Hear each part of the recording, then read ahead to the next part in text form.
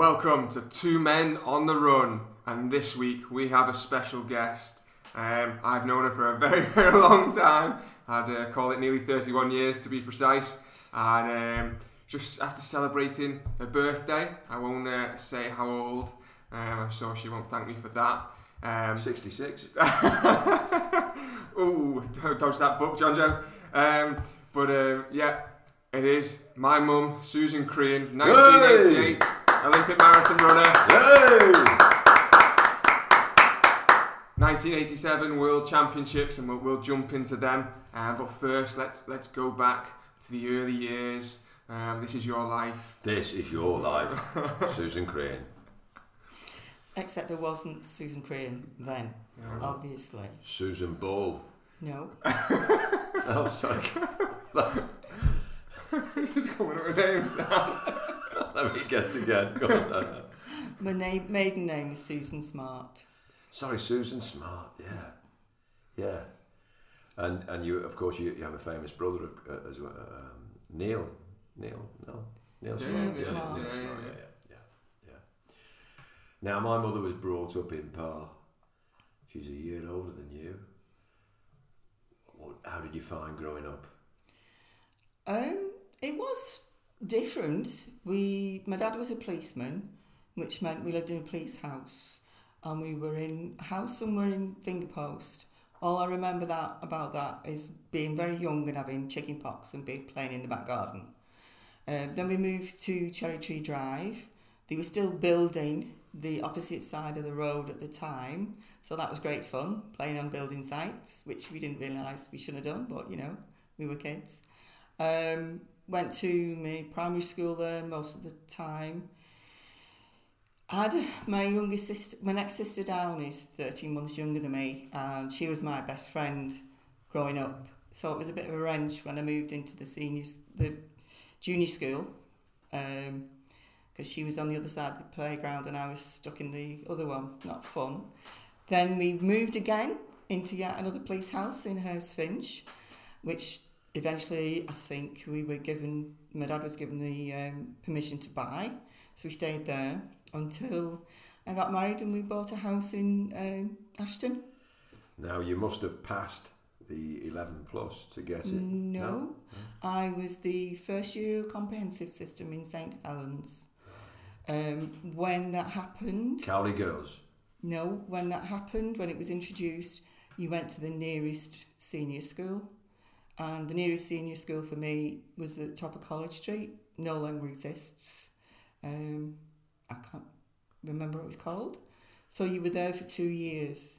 If you wanted to go on and do O-levels, you had to move to what had been the grammar school, to Cowley Girls.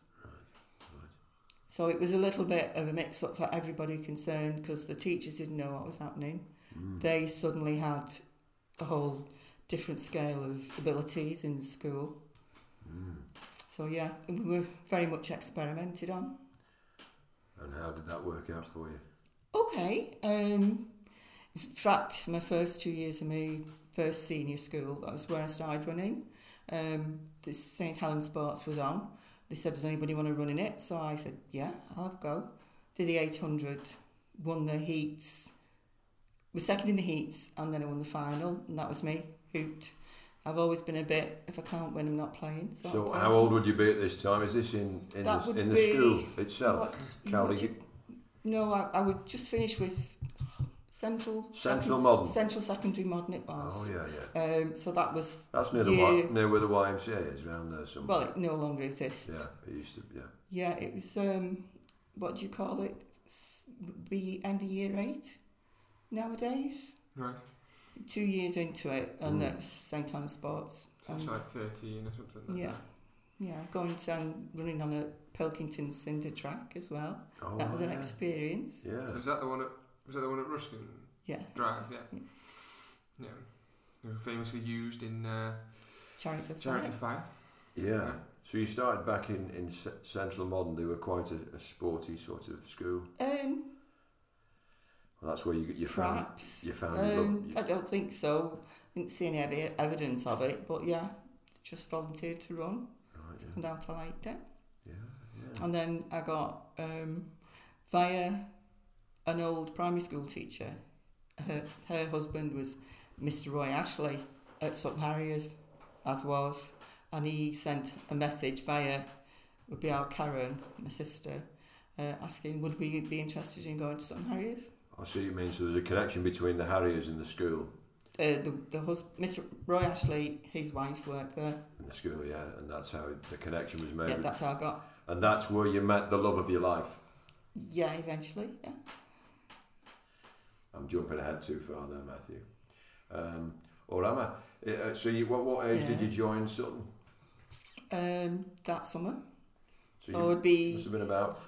Turning 14, coming on to 14, yeah. 14 years of age, you developed a strong interest in running, and the connection had been made through the athletics club with the school and the teacher and her husband, and you became... Mr. Ashley was the coach. He was your coach. And I know... Your first coach. As I got to be an adult, he said, you call me Roy, but he's always going to be Mr. Ashley to me. He was a lovely man.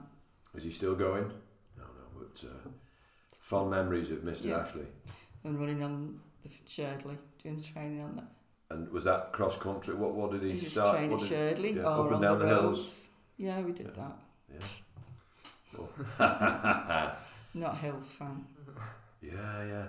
So, Mr. Ashley was your first. How long did that go on for with that particular coach? Was it a year or a couple of years? No, basically until Jim started coaching me. Your husband. Yeah. So when did you meet? How old would you be when you first met the love of your life? Well, I was aware of him obviously as a 2.5-year-old younger girl. Yeah. Couldn't be heartthrob of Sutton Harriers. Who wouldn't be? Yeah. Yeah. But I started going out with him just before I turned 17. Nice. And he would have started coaching you or advising you? No, not then. No, but once we were married and such, like, yeah. So in your 20s, maybe? No, before then, because when I went to Leeds, it's quite difficult for girls as they grow into women. You change, your body changes. So when you go from intermediates, and if you're a distance runner, you sometimes delay development, shall we say. And you then become a senior athlete, and you've been used to being one of the top intermediates. Yes. You've got your body changes going on. You're moving up into a senior age group. That is a really big drop-off point for female athletes.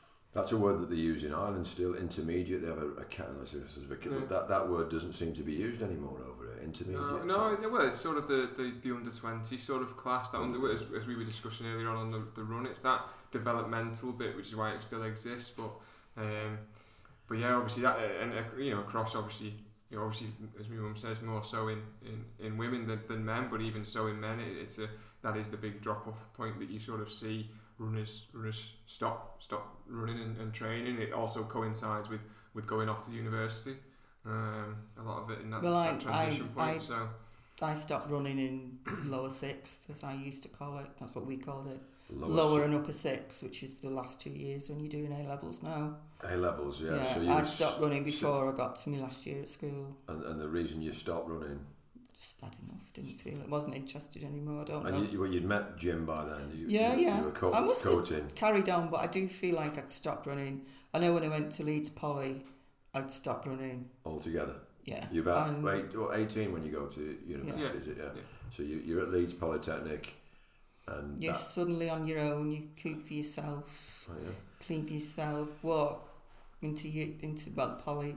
I was a Polytechnic, and I don't mind admitting to that. I know some people don't like what it. Does the word Polytechnic mean? Well, what it was, the distinction was, you've got universities which were pure subjects. They were teaching it for the sake of teaching whatever they were teaching. Polytechnics back in the day were a educational establishment which gave you more something that you would be able to work into. Practical. Yeah. Rather than academia, direct. It's still academic because there were some, but not like history and geography and things. Yeah, I'm sure they did that, but they did lots of other stuff which had a practical application in the outside world. No. But I think Leeds Poly, goodness knows, it's about its fourth name by now. Don't know what it's called anymore. Yeah, So and it's now a breeding ground for some of the best runners in the country as well. Yeah. Right. Yeah, that's where they all go to train now. Is what was Leeds Poly, Which has become what? Sorry. It was Leeds Met when I went to Leeds University. Right. It's changed It's it changed again since now. then. Yeah, So I you think it's went, named you went after to the same place. No, I went to Leeds University. I went to the university. Oh, no. Sorry. I look down on my mum. Oh, okay. Well, he thinks he does, but he better not try it. So did you feel? Basically, we hated each other as establishments. There was never a lot of love lost between them. I can't understand that, to be honest, but It's like I think of like the British Liverpool and class. Everton or Oh, Man right, U okay, and Man City yeah. sort of thing or something. Yeah. It's the same sort of structure, but it's the universities. Same as Liverpool and Liverpool John Moores or Manchester University and Manchester Metropolitan.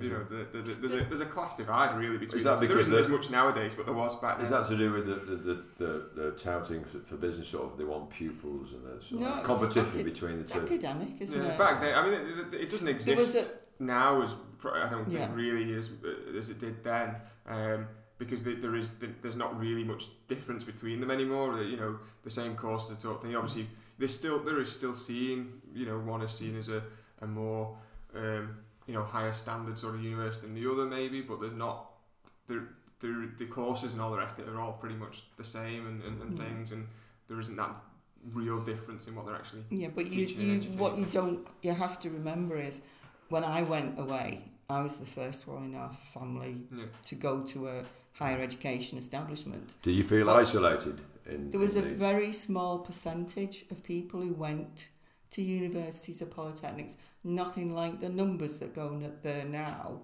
And also, I was given a grant. It wasn't a loan. And that was, you know, that's incredibly privileged. I think it's wicked the way students are loaded with tons of debts when the people who are doing that to them, the ones that got the free education. Oh yeah, of course. Good point. Very good point. So by getting the grant, did you feel you had to work hard because you were given this opportunity? You felt, did you give 100%? It was so totally different. Had some friends there. It was interesting, but I don't know whether that was the thing I should have done. But it's what I did. I got a job. Second interview out of when I finished. So you did finish the course. Oh yeah. You did it. And I got a job. Worked there for. And during this time at university, you would come back at weekends or monthly? Not every weekend, but most of them. Yeah. Because you just got the train, or Jim came and picked me up. And did Jim not encourage you to get back into running, or was he? It was me that said, look, I need to get out running again and put weight on. Right. Cooking for yourself, you don't cook healthily when you're a student. And how long did you have out of running then? Was it 2 to 3 years? Probably 12, 18 months at most. Oh, yeah. So, but Jim always used to like to tell people she couldn't run a mile when she started back, you know. To encourage other people to see that it could be done. Yeah, that's a good way. Yeah, encouraging people, as long as you don't take offence. I think always one of the stories I remember was you saying one of the reasons you started back running was you overheard a coach saying to his athlete when you were at because you sort of you were doing a bit, weren't you? I'd started back then. Yeah, and you competed for the university. Would you like to tell this story? If you get the word in edgeways, yeah. No, it was actually at where was it? It was Liverpool track. Yeah. And for some reason decided I must have been running a little bit, back a bit, and I went in a race and some athlete coach shouted to his athlete, come on, you can beat that fatty in front of you. And that was a bit... And the fatty was you was aiming that abuse at you. But then again, I've had that before now. Yeah. Since then, we went on, this is jumping ahead, but Jim and I went away on holiday to Italy. But when I came back, I was running the 3A's 10 mile champs. And the first week, I really tried not to eat too much. And we trained.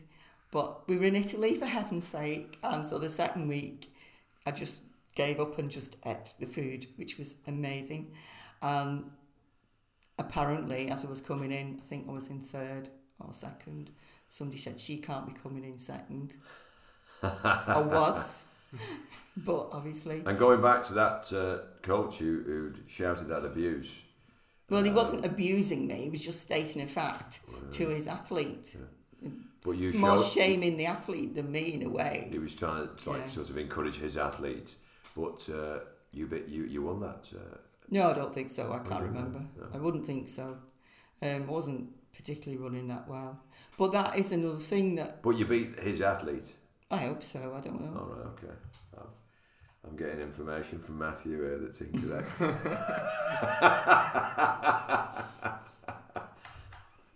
It's the stories. Never mind, never mind.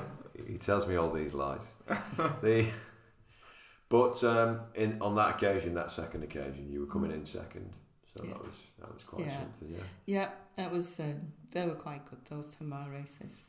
The championships. Can you remember maybe I'm jumping ahead to your first breakthrough, or were you not breakthrough, but where you decided I'm going to take this more seriously? Was there a point where that happened? No. Or was it gradual? Not really. I mean, we trained, then when Jim was making out my training programs, he was always aspirational. We did firm out track training. He made me do hills. You don't like hills? Don't like hills. Cross country.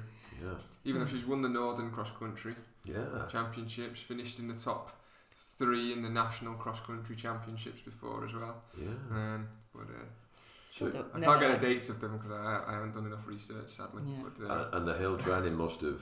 well, there's obviously you've run yourself at Sherdley, and the hills were better then before they cordoned off all the bits of golf course. But what's the Pets one? Corner one.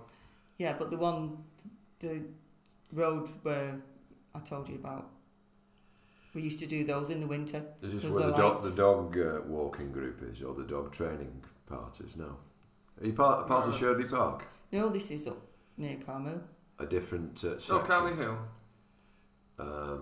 No, Near Carmel. Oh, Moss Bank. yeah, Moss Bank Hill. yeah, we do those in the Yeah. winter. Oh, that's a very That's steep hill. Nasty, yeah. I do that From the Carmel yeah. side. Yeah. Yeah, we do that road on the recycling. It's one hell of a road on a Monday, and that's just once from the Yeah. top going down the hill Oh, yeah. I think going down's worse, to be fair, on that road. in the bin wagon. than going up. So you were doing efforts going up the. Yeah. So there was no moment really when you really took it, but you were getting this aspiration from your partner, and it just came together. I mean, we were both working full time. I used to train at lunch times. We come home, go to the running clubs, So or we go running racing. twice a day. Well, later on, yeah. It's sort of like a bit of a turning point was Jim was, I think it was a cross-country race, and Jim was chatting with a top female coach, and she said that she thought I could do well if I lost some weight. Oh, right, yeah. Did this get at you, these people mentioning your weight? Well, the problem was, they were right. I mean, Matthew probably knows the morphs from his sports science, but there's 3 different body types. And the best distance runner is the thin body type. Right, yeah. Unfortunately, that was not my body type. I was slim as a teenager. As I got older, depending on whether I was training or not, I wasn't. But to be a female athlete, distance athlete, you need to be light. And to do that, you need to diet. We have to be careful. Because there's an awful lot of eating disorders in the senior women's fields. Yeah. Or there was. And I'm guessing there still is. And distances. Not distance eating runners. enough. No, I mean eating disorders. Yeah. Proper, yeah. So. But I did lose weight back in the day when I was a competitive athlete. Race weight, 7 stone 12. Didn't stay at that for very long. More usually would hover around 8'3", 8'4". If it got up to 8'6", I was stopping eating. But you could train and not be at your race weight. If you wanted to perform well at a race, you had to get down to that race weight. And there was no, to stay at that race weight was difficult for In- your body type. Impossible to stay at that race weight all the time. For me, anyway. That's just genetics, is it? Or Yeah, I think so. And basically, our second hobby was eating. So, yeah. But yet you were still able to without, you say you weren't in the ideal, those three body types, but you were still able to have the success, and that was through training. Bloody hard work. Yeah, training. And I mean, in that success, you know, the times there. I mean, obviously, we'll come on to it. And we've briefly mentioned in the intro the highlights of obviously the World Championships in the 10,000 meters and the Olympic Games and the marathon. But you know, as you know, the idea and the philosophy is for most distance runners is that you start with the shorter distances. And obviously, you mentioned back in school we're in the 800 meters and things, but you know, your personal best as well across those distances, you know, through all the way up, you know, with a 2:04 800 meter best and a 4:47 mile indoors, that was as well, and a 9:05 3k, onto a 15:56 5k as well as we start to go up in distance. That obviously show that sort of speed and strength that carried forward and obviously into those longer distances. Yeah. And the 10k 32:24.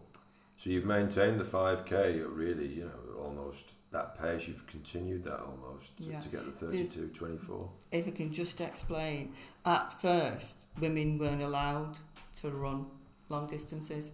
I started running the 10,000 metres quite late on in my career, I'm guessing late 20s.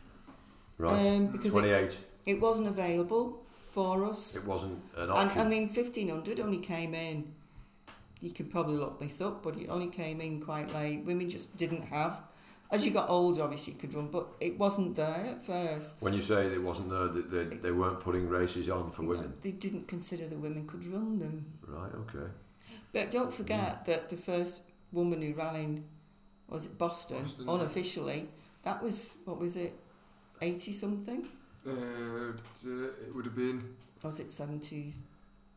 No, it would have been very early 80s. The first marathon was 84. Women weren't allowed to run in marathons, and the officials tried to pull her off the course. Yeah, one of the race organisers was Boston. it? Yeah. He was apparently he was a great fella, but on this occasion he got it all wrong, and he tried to. He got a bad name for that, didn't he?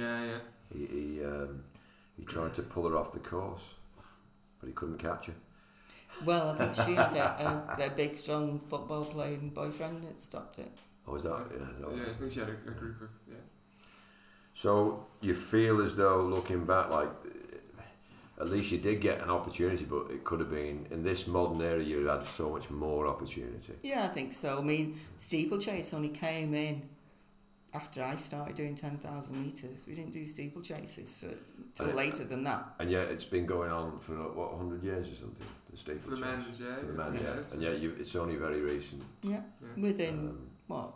Yeah. Well, 87 was the first ever women's 10,000 metres, and I suppose, you know, we can maybe move forward to some of these sort of races now, and you know, so coming into the World Championships in 87, obviously you went to the trials, the British trials, the 3As. Shall I clarify what it was? Go on. The women's 10,000 metres was run with the multi-events and relays at Stoke-on-Trent. Because obviously, who wants to watch women running 10,000 metres? There was quotes then for the people that, you know, can't see through the radio. We're recording on a radio program. So it wasn't exactly the place for it, but we did it. I won the trials, but not within the qualifying time for the World Championships.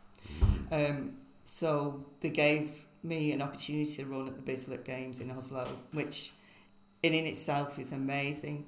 So many stars of track and field, and so much appreciation for track and field by the audience there. It was fabulous. I mean... Forgive me, where is Bislett? Oslo. Yeah. Norway, That whole experience was amazing. And I did the qualifying time. and I beat all the other Brits that were in the field behind me, so they had to take me. And this Set was an when you English ran. record, This is when you ran the 32. 32:24 and set an English record at the time. English record. That's quite something, isn't it? And the previous record was set in 1980. And what year was this? This was 1987. My word. So would that be a highlight of your career there? The Bislett Games, probably, yeah. Yeah. So that would Yeah. be. And would you have hoped to run even faster than this again in the future? But it didn't. That was your fastest time. Yeah. What would you say? Is it because you moved on to this marathon? No, I don't know quite why it didn't happen. At the World Championships themselves, it was the Olympic Stadium in Rome, and there were 2 heats. I was in the second heat.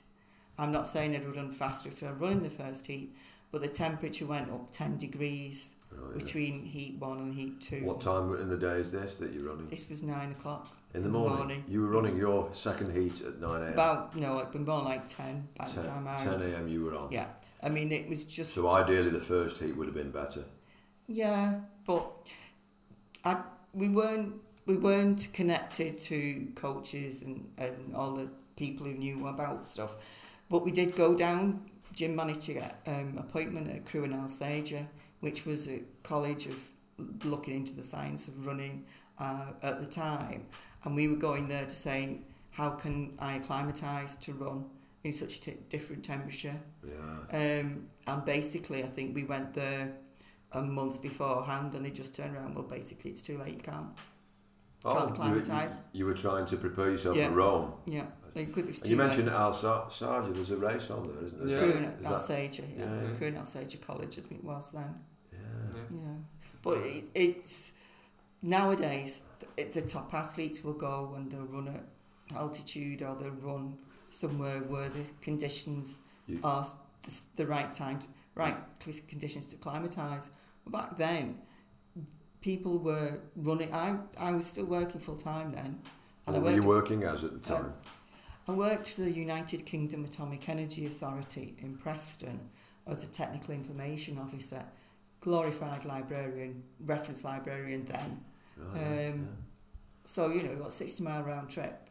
Every day, yeah. Every day. Yeah, 60. And it was a 9 to 5 job, so you flexi time didn't exist. So you had an hour for your lunch. But you had an hour for your lunch, and you weren't expected to sit and work through it. So that's, you know, that's better than current working conditions. Oh, yeah, I'd agree with that, definitely.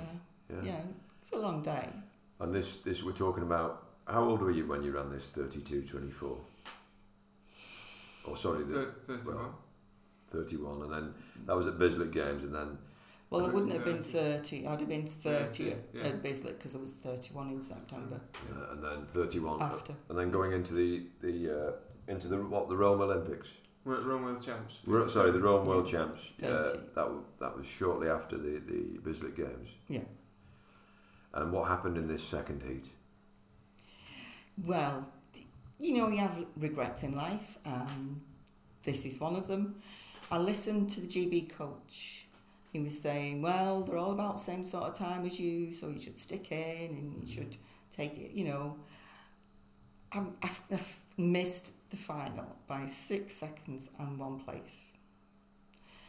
I wish I'd have run my own race, as I counselled Matthew to do when he did his second Manchester Marathon, because then, at least if I'd have run my own race, I wouldn't regret it as much, knowing I tried.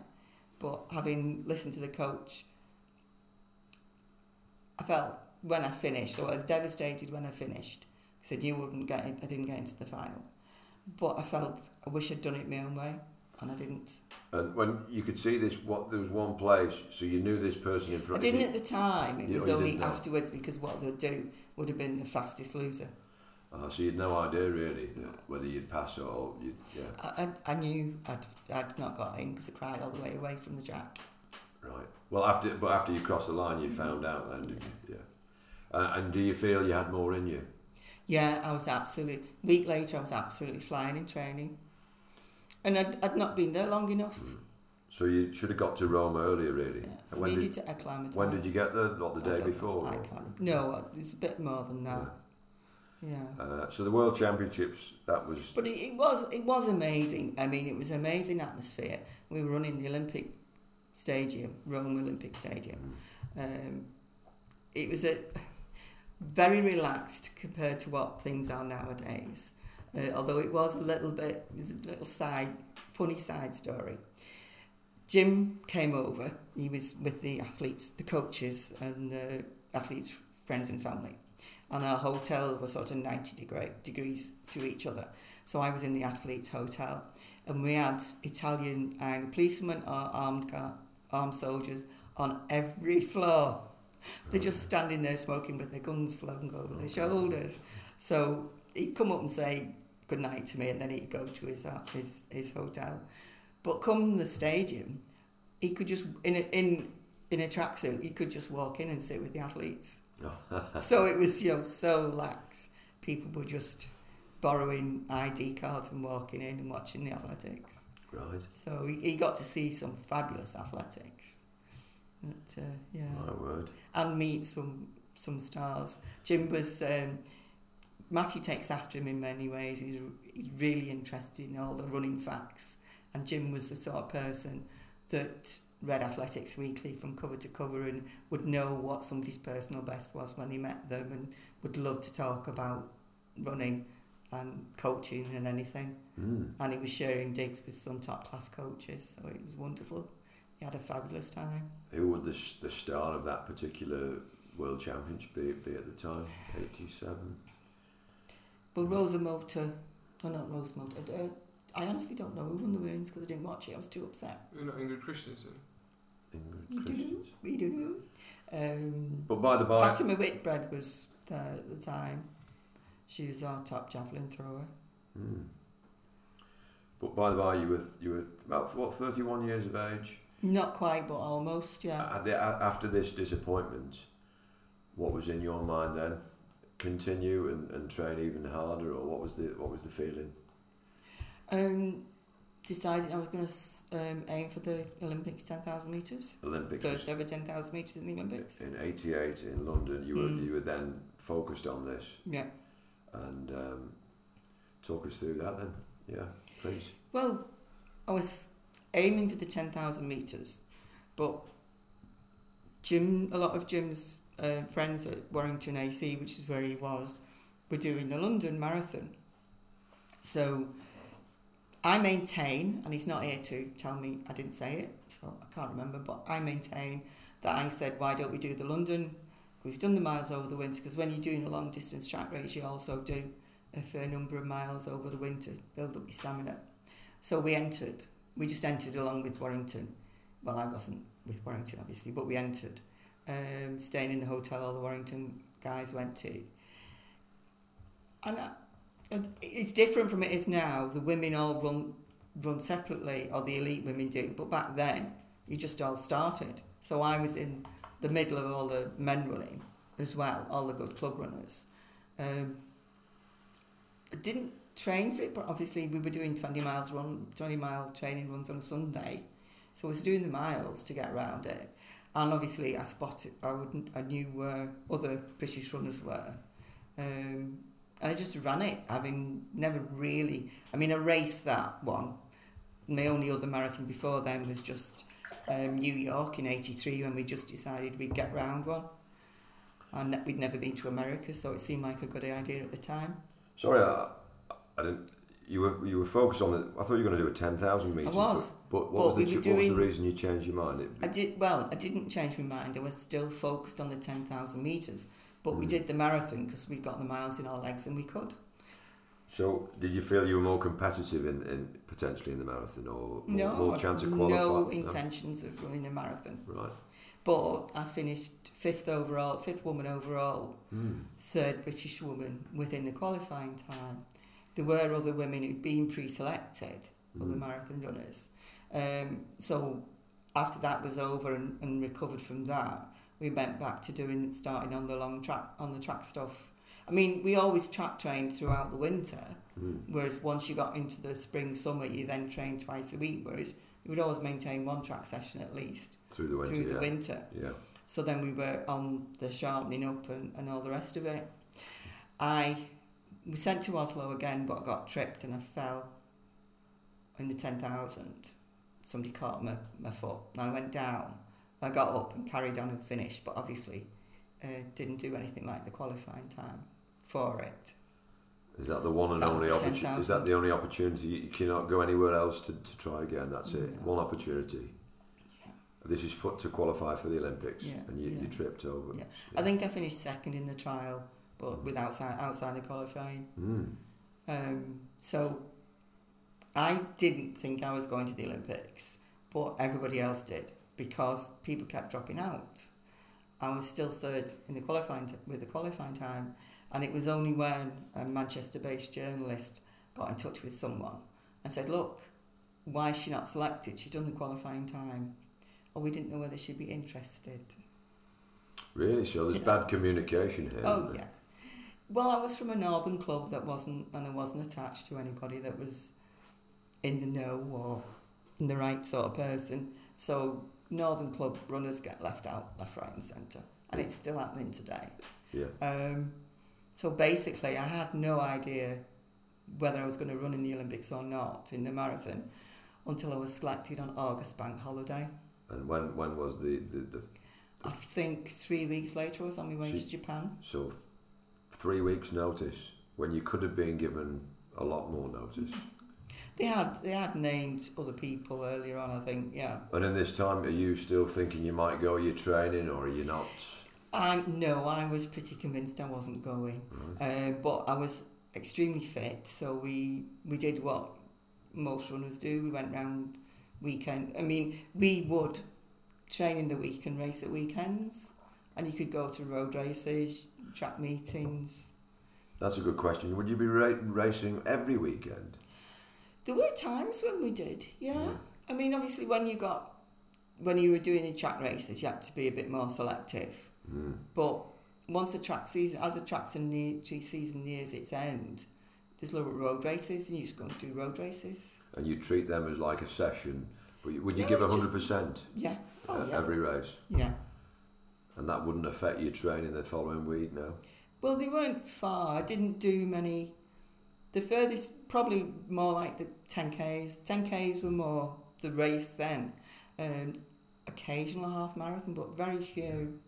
We hear from some of the older runners that they say that you can race fit, and they were racing quite frequently, which is a different idea from what I get. Yeah, that's what we used to do. Yeah. Is you're doing your training. I mean, it's different if you've got a goal or a race in mind, and you say, right, I'm doing that race, and then you work back to that to shape your training for that race. But if you think you haven't got a race, race is planned, so you just go out and enjoy yourself. Yeah, that makes sense. And I suppose back then there was more sort of prizes and things like that up for grabs as well. Well, prizes, yeah. What was your best ever prize that you won? Or most unique odd prize? That would be the better question. Yeah. Well, there'd be pan sets, and there'd be. Your dad once won a really nice cantina cutlery. We went to a series of races towards Stoke-on-Trent. We got invited to and it must have been after the World Champs, to come and run in this little road race. And first, we went, because it was nice to be asked, and the first prize was a beautiful Wedgwood fruit bowl, which was very nice. Wedgwood, is it like crystal sort of? No, Wedgwood is fine china. And Stoke-on-Trent is the potteries, which was the home of fine china. Yeah. Have you still got this? Oh yeah. And they asked me back a couple more times. I got some really nice bowls. Beautiful. Sounds like prices have gone down since then. It's not quite what it was with prizes, and yet the entry fees have gone up. Oh yeah, I mean the prizes weren't anything huge. I think that one was probably somebody worked there and they would get them, at a reduced price. Sort of sponsored the or race. something. Yeah, probably. Yeah. But all sorts of odd little things. I got a Boots voucher once, which went towards a microwave. It was quite handy. Yeah. My word. So we were at the point here where you're now going to the Olympics. How do you feel? You've got who informed you that you were going to the Olympics? We found out when it came out on the press on the Monday. Nobody informed me. No one officially informed you just found They out just printed the Manchester the list. Evening News. I think somebody got in touch. No, I think it was basically found out because it was printed. They printed the whole list of people going. How did that make you feel, and the family as well? Oh, it was exciting. Sunday was so tense the day before, so tense, and I was just on absolute tenterhooks. I couldn't do anything about it, but I mean, yeah, so pleased the next day when it was announced that I was going to be in the team. So, and with the 3 weeks to go, there's nothing in terms of training, is it? No, nothing you can do. You can just keep doing some Well, Jim, when do you back off for a Jim revised my programme so that we started extending the long runs. But I mean, I'd been training and running all through the spring and summer, so I was fit. I was just not marathon fit. And is it that week before where you would back off? Yeah, I think so. We did. We were sent to Japan for 2 weeks in the Neon training camp, which was all we also shared with the Americans, who'd had terrorist threats made against them. Oh God! Yeah. So we had Japanese army guarding us, and we weren't allowed to leave the training camp. My God! They had them was Jim allowed to go with you? As your coach, because he was your coach. Well, no, because we paid for him to go as a coach. Yeah. Right. Yeah. So that was amazing for him as well. He loved it. Although if he was, let's say he wasn't your coach, as a partner, you wouldn't have been able to take him there then. I think I might have been able to pay because for him to go, yeah, support or whatever you call him, something else. But Japan, you were there 2 weeks. 2 weeks before the. Well, no, the Olympics had already started, but the athletes don't go till later on. That was a sore point. We watched the opening ceremony from the training centre in Japan. In Japan, and this Olympics was in London. It was in Seoul, South Korea. Oh, Seoul, sorry, 88. I'm looking at this here. What's this, Matthew, you've written down? That's the marathon. That was the London Marathon. Ah, yeah, sorry. Yeah. Seoul, 88. And tell us about that day. Tell us about. I know there's a good story about a training run in Tokyo, and because the training camp there wasn't really suited for marathon runners, was it? It was more for the track runners and the more famous male runners in the marathon team, of which we've spoken to on the podcast previously. Charlie Spedding didn't go to that camp. He was based out in America before heading over to Seoul for the marathon, and so. Yeah, I remember you telling me a story of you training and it's sort of your attitude on life, really. There, Mum explains. So.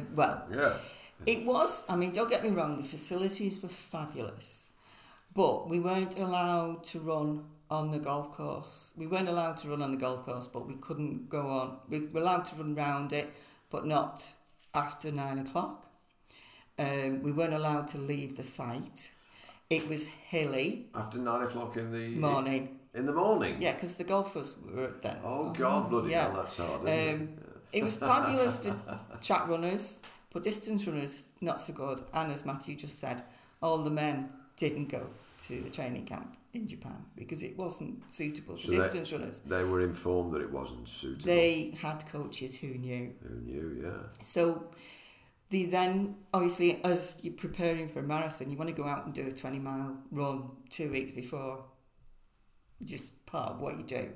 So they took us to a park in somewhere away from somewhere where we were. And the first time we went, it was okay because there was only a few of us there. So we just went and ran for the requisite amount of time. But then the second time we went, we had a couple of stars with us. I think Cram might have been one of them. And so we were told, and this time obviously it wasn't a 20-mile run, it was only 10, but we were told, well, there's a 3,000 metre circuit round the park and it's guarded by the Japanese army, so you have to stay on that circuit.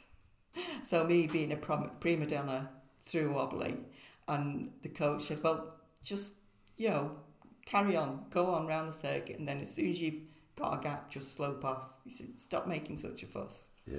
But the pièce de résistance was, I was supposed to be doing a 10,000 metre session, which included certain amount of speed work in that 10,000 metres. So they took us to this dual carriageway, which they'd coned off half of it off. What they didn't tell us was it was just a piece of dual carriageway. So I think I must have been one of the first women to go to run there. And I got there, and those of you who are runners will know that before a race or before a piece of speed work that you're getting keyed up for, you need the loo. So we got there, and I said, well, is there a loo anywhere? And they said, oh, well, nobody's had any problem before. You should just go over there in those bushes. I said, I'm a woman. It's not as easy. Well, the men didn't have any problem. Talk about scream. So I was keyed up before we even started. And we had electric car, and we had the police motorbikes and the Japanese police and whatever. But what nobody had thought to tell me was it wasn't a 10k. It was a 5k, turn round and come back. But by this time I was quite fired up when I discovered, as I'm approaching a crossroads, Oh, God. that they wanted me to turn round. Well, I can be quite awkward. And at this time, not only was I annoyed at the attitude to female athletes, I was just cheesed off with everybody. And I was doing my speed session from A to B. And I had my head down and nobody was telling me to stop. So I've got the mole shouting out the back, slow down, head down, arms going, and going through that bloody crossroads, what anybody says. So I was caused a bit of a kerfuffle. They should have told us it was only 5k and turned round. I may or may not have been more amenable. So what happened? You went through the steps? I carried on until my speed, it was like 3 minutes fast or whatever, until that finished. Well done. So you wouldn't go back to that place again for a training camp? No. I wouldn't recommend it. Yeah, it's fabulous if you're a track runner. Track or field event. I mean, the facilities then were wonderful and beautiful synthetic track. But for anybody who'd had to run further, because even a 10,000 metre runner would want to go further than just running round the... But the main problem was it was supposed to be the same sort of climate and the same... Because you're acclimatising. And it was terribly high humidity. Basically, you had to send your clothes to be laundered because you couldn't... If you washed something in the sink and hung it up, it would never dry. It was so humid. Yeah. It was hilly, which is just what you don't need before a marathon. No, yeah. So for a distance runner, it was not ideal. No. But obviously the ones who could didn't go there. Interesting. The communication, the coach needs to... They need to inform. Yeah, And it doesn't happen. Bearing in mind, I had 3 weeks' notice. Well, yeah. Yeah, it wasn't easy. You wouldn't have been able to make other arrangements in that sort of amount of time. No. But nevertheless, it was a trip that you'll never forget. Fabulous, yeah. It was fabulous. You got to meet some wonderful people. Rosa Motor won my marathon. She was a star. Tell us about the day, 1988 Seoul Olympics, representing... I got up, my routine on race day would be get up early enough to have, say, a piece of toast. What time would that be before the race? What time Well, was the race, I think, if memory serves, was either 9 or 9:30. So I got up about 5, went for a little jog, had my piece of toast, got all ready, got taken to the stadium. And we started from the stadium, from the Olympic Stadium. I think we did a lap and a half, something like that, and then went out onto the roads. I honestly don't remember there being any spectators, but there must have been, because Jim managed to take a photograph of me actually running in the marathon. So I've got that. Yeah. There weren't crowds of people, and for long stretches, all there were the armed guards facing out. It's just so weird. Yeah. Having gone from the London, which has loads of people running, and loads of people spectating, to not being anybody and running basically on your own for most of the race, because it wasn't long before it was all stretched out. Did that suit you, or did it? To be honest, I was just so pleased to run in the Olympics, and I just wanted to get round. I wanted to run well, but I just wanted to get round it. What did you feel about your performance? What was that? I think I did 2:36 something. And Which, in terms of the British women, were you I was third. the third lady back? Were you happy to get round at least? I mean, 2:36 isn't bad, is it, for a marathon? Oh, it's good. It's damn good. It's not as good as the last time, the previous time I ran it in London, but just the circumstances of the race itself was so weird. So weird. Was that the 2:35?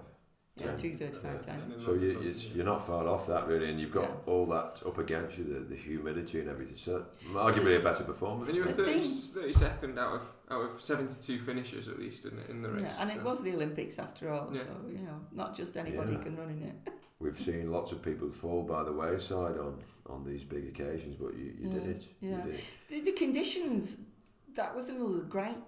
The conditions weren't anything like in Japan. Seoul than they were in Japan. So completely different. Yeah, it Whereas wasn't, unless we'd why not have your training camp in Seoul, or would that be impossible with... I've no idea. It's all British Olympics, so who knows? Who knows, I mean, the facilities for the track athletes, track and field were fabulous. Just the little outliers, us marathon runners, it was no use. At the end of this games, you and your husband now, Jim, you're married, I imagine. Oh, for quite some time. Yeah. What year? 77. 77, you married young. So now, do you consider yourself at this moment, I am now a marathon runner? No. No. So you want to go, what's you, looking forward now, are you... After that, you after mean? that, yeah. After the Olympics? Going forward, what are you thinking? I think it was You're about 32 years old? I was 32 while I was in Japan, made certain everybody knew that. I'm not stupid. Somebody brought me a birthday cake and sang happy birthday. Oh, did they? Yeah, we were in the training camp in Japan. There was no thoughts of retiring at this stage. You were still very keen. No, still enjoying running. Yeah, once again, I think the following year was the Commonwealth Games, and I desperately wanted to get in that. Brilliant. In what discipline? 10,000 metres. So you were going back then to the 10,000. You forgot about the marathon at this point. Yeah, but I was never a marathon runner. I No. never trained for one. So how did you get on in that? I didn't get in. Right. So what's happening I think now? This stage that in was your more career? or less the end of it then. Yeah, What's I'd had the- enough. You'd had enough by Yeah. not because you hadn't got in, or because you what? Go on, tell us about this period. Athletics, politics. Oh, the politics. Come on, tell us more. It's north-west, north-south divide Yes. on the people who pick the teams. Well, many of our guests who have come on the show from the north of England, they've said this very similar thing. There is this divide, and they're not getting there this. certainly was there. They then. don't seem to be getting the opportunities. They gave the play. Admittedly, I didn't get the qualifying time. I was like half a second outside. Half a second. But they gave the place to somebody who admittedly was a very, very good runner and had done the qualifying time 12 months before, but hadn't run for 12 months. And subsequently didn't run in the race because she was injured and had been from the word go. Well, that sounds like a huge injustice. I can imagine you would be upset about that. Yeah. Was Jim at this point saying, "Come on, now you must carry on"? Like No, there was no real talking about it. We just carried on running, But you say that was the final sort of. Yeah, I just enjoyed Lost my that. running after that. I didn't aim particularly for anything. Just carried on running. Right. I think you tried to come back for... Well, I did the trials for something when you were 7 months old. Yeah, so it was the Olympic Games, Barcelona. So this Was was it? another 4 years later. Yeah. So this would be 92. This was 92, yeah. I was born in 91 in October, so... So you're still mixing it.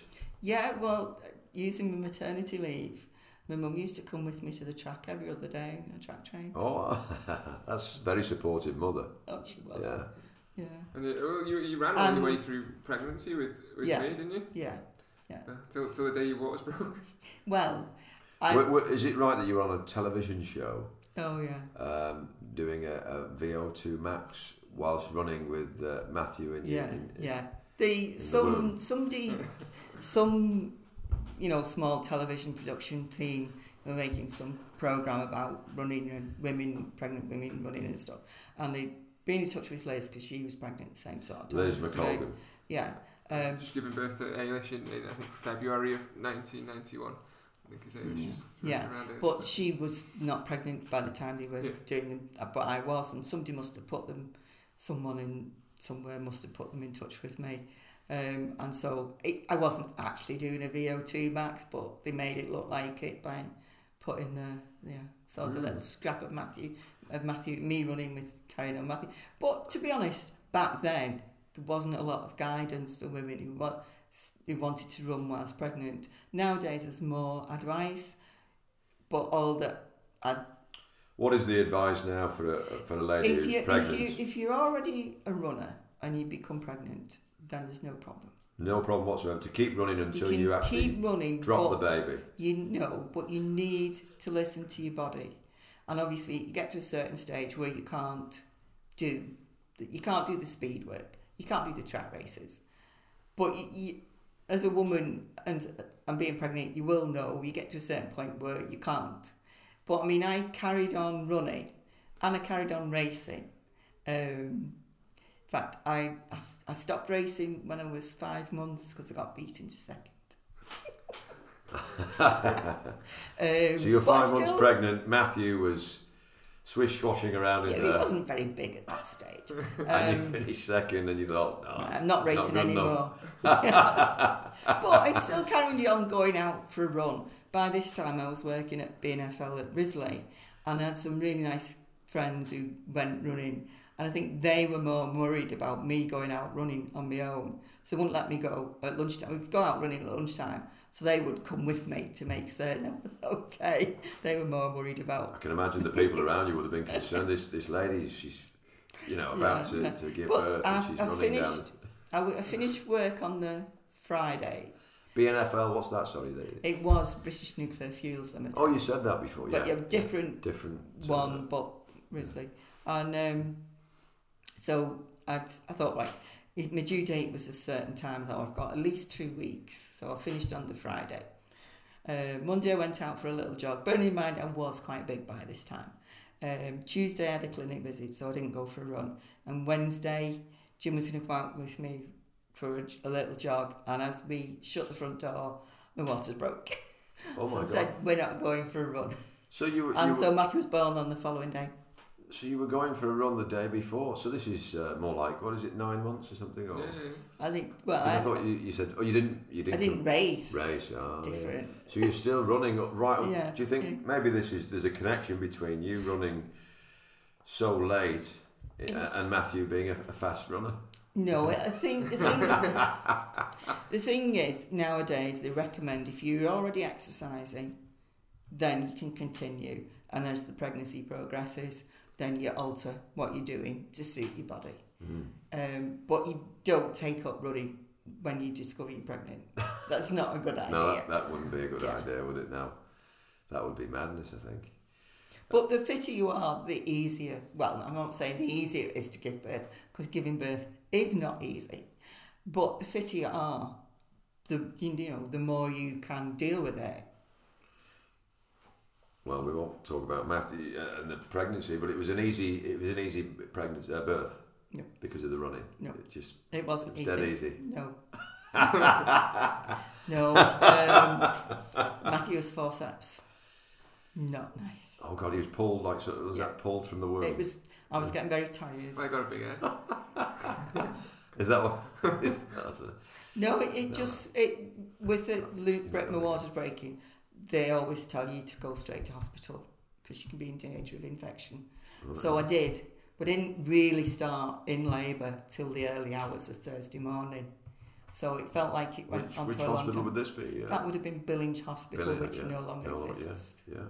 I know exactly what you mean. And so after the pregnancy, where are we now in your story? Because you got fit again then for the trials of the Olympic trials for Barcelona. In Barcelona. So this is 91. 92 now. Then. 92. You've just discovered, Matthew, your beloved. I'm 7 months old. 7 months old. I was still breastfeeding. And you're breastfeeding. And well, my mother breastfed as well. Yeah. It's the best way, isn't it? It is. If you can do it, it is. Well, you must do it. If you're a lady out there listening to the Mother of All podcasts. Well, it also helps with weight loss. As a nice byproduct, you've got to eat enough. And it's much more nutritious than those products on the shelves. But it helps a woman regain pre-pregnancy shape. It won't. It's not the be all and end all, but it helps. And also, for you, in your case, to attempt to qualify for the Olympics. Yeah. So, I can see what's happening now, actually, in this story, because you sadly miss out by a half second and a very poor. They're badly treated, actually, from what I've heard. And now you've got this wonderful son to look after. Yeah. So things are now changing for you as a mother, I imagine. Yeah. And you're also, how old are you now? You're 36? 36, going on so 37. Even then, if you were in your early 20s to have a couple of years off, but now it's at a stage where really it's, if you give up now, that's it. Well, really, I think just times where at the highest level, I mean. Yeah. Oh, yeah, but you can still enjoy your running of course, at any level. I mean, I still ran afterwards. I mean, it made it harder because Jim and I used to go out training together, and then it became a relay. Or alternatively, at the time, we had really nice neighbours because I got training diaries where I say we left Matthew next door with our neighbours and went out for a 8-mile training run. I was just thinking, a relay, that's a good one. Yeah. So you go for a run and Jim minds Matthew. And then you get back, and then off he goes. Yeah, that's a good way of a relay. I never thought about that. It's a good, So it was like that. I mean, obviously Jim would always do his long Sunday run, and I wasn't going to do a long Sunday run, so probably wouldn't run on a Sunday. But Because you were. Because I wouldn't want to do 15 miles on my own. Oh, so that was the end of I didn't do that much. Was it like a conscious decision to say, well? Not really. Just sort of gradually happened. Yeah. And was there any point when you thought you might make another comeback? No, not really. I mean, once you're a masters athlete, it's every 5 years you think, I'll get fit for when I move up an age group. But no, not really. Just life getting in the way. You could even do that now if you wanted to. But well, this is the theory. I've got 4 years left before I turn 70. Any thoughts of maybe attacking the Masters at some point in the future? Or I doubt it, really. Might do. We ran won the World Veterans Championships, as it was called back then, in 1999, was at Gateshead. Jim and I both got fitter and ran in those. Right. That was fun, although we had both lads then. And did you have to qualify for that? No, you just entered it, paid your money and entered. Well, this has been. You had an asthma attack? No, Matthew did. I'd rather be competing. They did the men's 10k cross country, and then they did the women's and the older men. So Jim went and ran, and I was looking after the both of them. And then Jim, or was it the other way around? Anyway, at one point in the swap over, Matthew started an asthma attack, and we had an inhaler. Unfortunately, it was the tent, which was about 40 miles away. But bearing in mind, this was the veterans athletes. There was a lot of St John's ambulances. Oh. So I whizzed him to a St John's ambulance. They had a nebulizer, so he was fine. Oh, wonderful. So you could continue running. But it was running. Cross country in the summer, in August.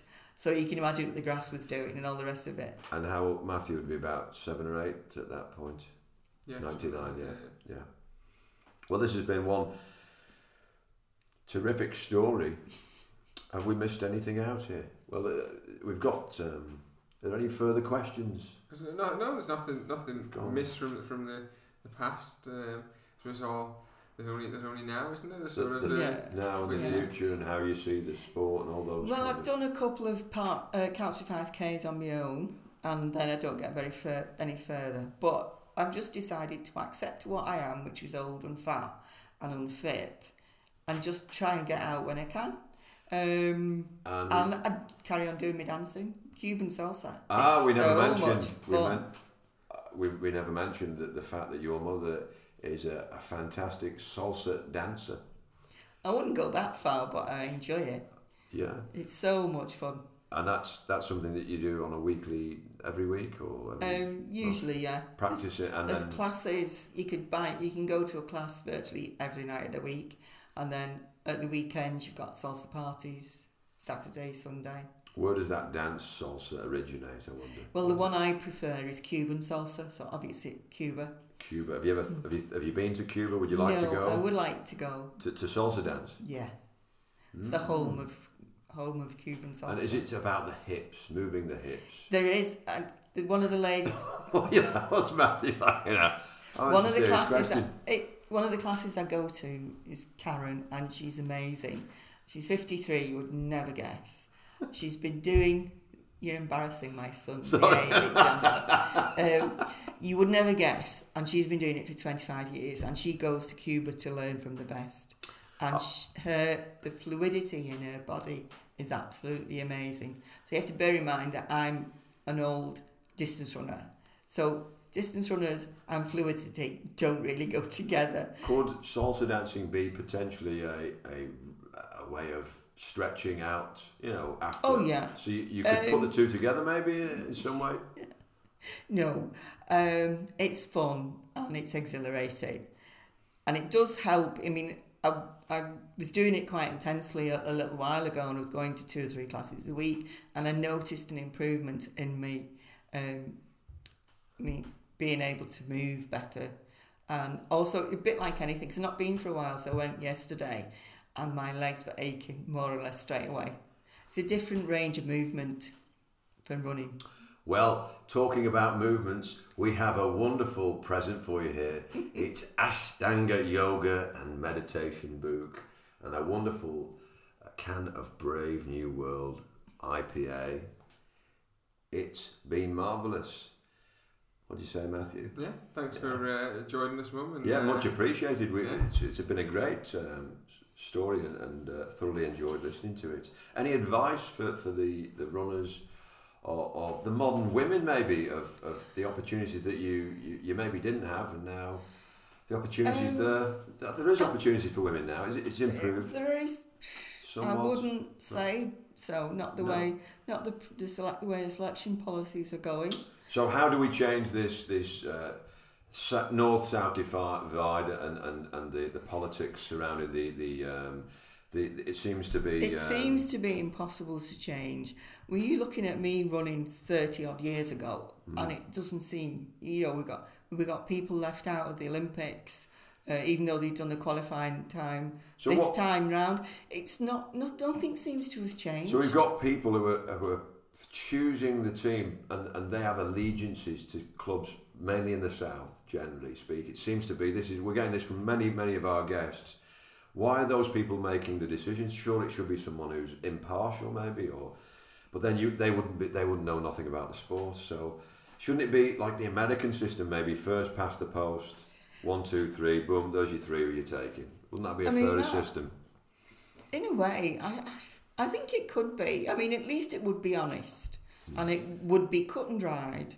Whereas when they have a selection committee, and it's decided there, who knows what decisions are made? It doesn't seem, there's always people saying, well, why weren't they selected? They should have been.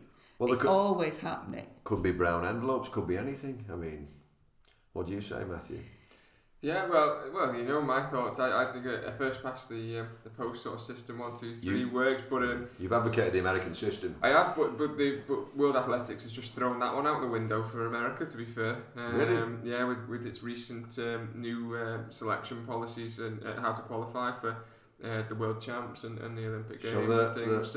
They're forcing the Americans to become more like the British in selection. Well, it's not even. It's got to be selected because it's now been changed to. They invested a lot of money, World Athletics, in a ranking system to make it like other sports where you can follow along by the world rankings of people gaining points. The problem is the majority of those points go from you're getting them from being in events like the Diamond League and things like that, which obviously minimises the amount of people who can compete in them because you've got to have a good agent or people running some really quick times to get in such fields. So you suddenly you don't get as many points, and people like for example, in America, the NCAA system, those guys don't get a chance to race in anything else because they're doing the collegiate races and things like that. And they don't really get many points for the collegiate races. So by the time the trials and things like that come round, what they've done is set the standards so high in the qualifying standards that actually it pretty much rules out a lot of chances to actually qualify for a race, and therefore, because they want people to have gained the points and be selected on the point system. But the number of people who are going to get those points and things like that is going to be quite limited and quite difficult to do. And as UK Athletics have proven the last couple of years, is you might even get enough to get an invite because you've got enough points on the ranking system and things like that, and be invited by World Athletics to a championship and such. Only for UK Athletics to turn it down on your behalf because they don't want to take the extra athletes and things. They've already set the quota and that's what they're taking. So people who even hit the point system still haven't been selected. And the qualifying standards, for example, 2:09:40 in the men's marathon. There's 3 guys in the last 10 years that have run quicker than that, and one of them, chances are, he's probably going to retire in London in a couple of weeks. Mo Farah. The 2 other guys haven't been in that sort of shape for a good couple of years. So you're looking at the men's marathon, and obviously that's just as an example of one, potentially having no Brits under the qualifying standard. And will UK Athletics take people from a ranking perspective, or will they just turn them down when the invite is offered? We'll have to wait and see. Susan Crane, it's been marvellous.